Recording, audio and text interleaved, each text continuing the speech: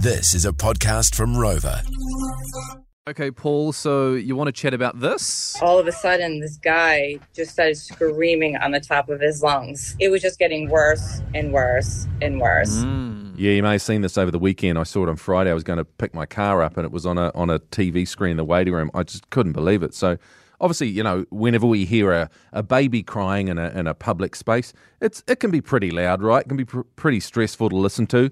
It's probably even worse when that crying baby is a grown American man, which is basically what happened on the Southwest Airways flight. If you haven't seen the story, this flight was having to circle for quite a bit, and there was a couple on board whose baby was crying. And okay, the baby was crying quite a bit, but this guy, you know, any of us here, right, I'm pretty sure most of our listeners, if you're a rational person, you kind of go, okay, in an ideal world, I wouldn't have to listen to this baby cry for the rest of the flight.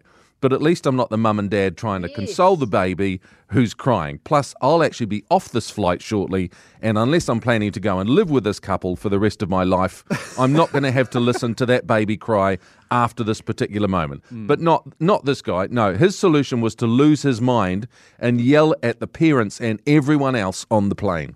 Let's be rational.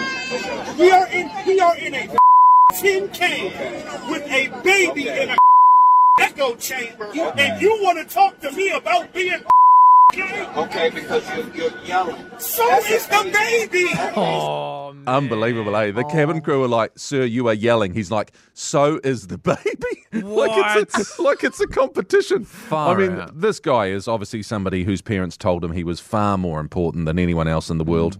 What a horrible human being. If you find the clip online, I'm sure we can send a sort of a text thing to have a look at it. The woman who's sitting next to him, who I assume is his wife or partner, has just got her head in her hands. She is so embarrassed. I mean, we've all been through that before, right? Where we've been the parent and our child's being noisy and your face goes hot and flushed and you feel so embarrassed. What makes it worse is somebody calling you out in public about it. But you also don't know how long was the wife trying to shut him up for? Because he might have wanted to do that sooner. You know, she probably did the Lord's absolutely. work. She probably kept him away from saying it for about half an hour.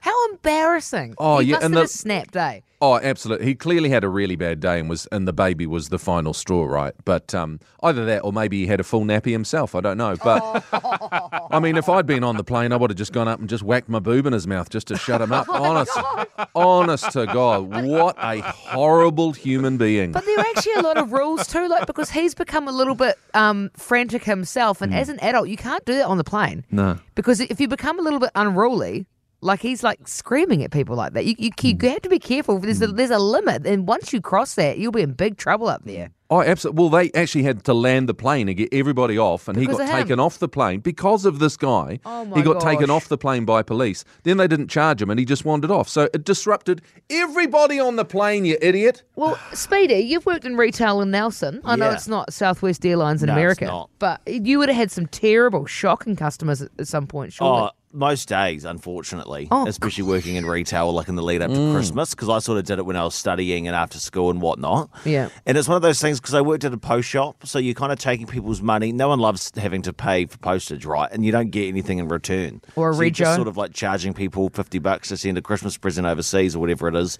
and then they're like, "Oh, well, now I just leave without any money." Do you know what I mean? True, and You know, nothing get in a their good hands. product, yeah. Yeah.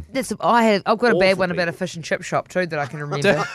Okay, well, let's throw it out there. Like, worst customer experiences of all time. Yeah, in any form of retail. It could be anything. Erratic, out the gate. Yep. Absolutely. More And make crazy. sure you yell, and so is the baby! Because that really helps.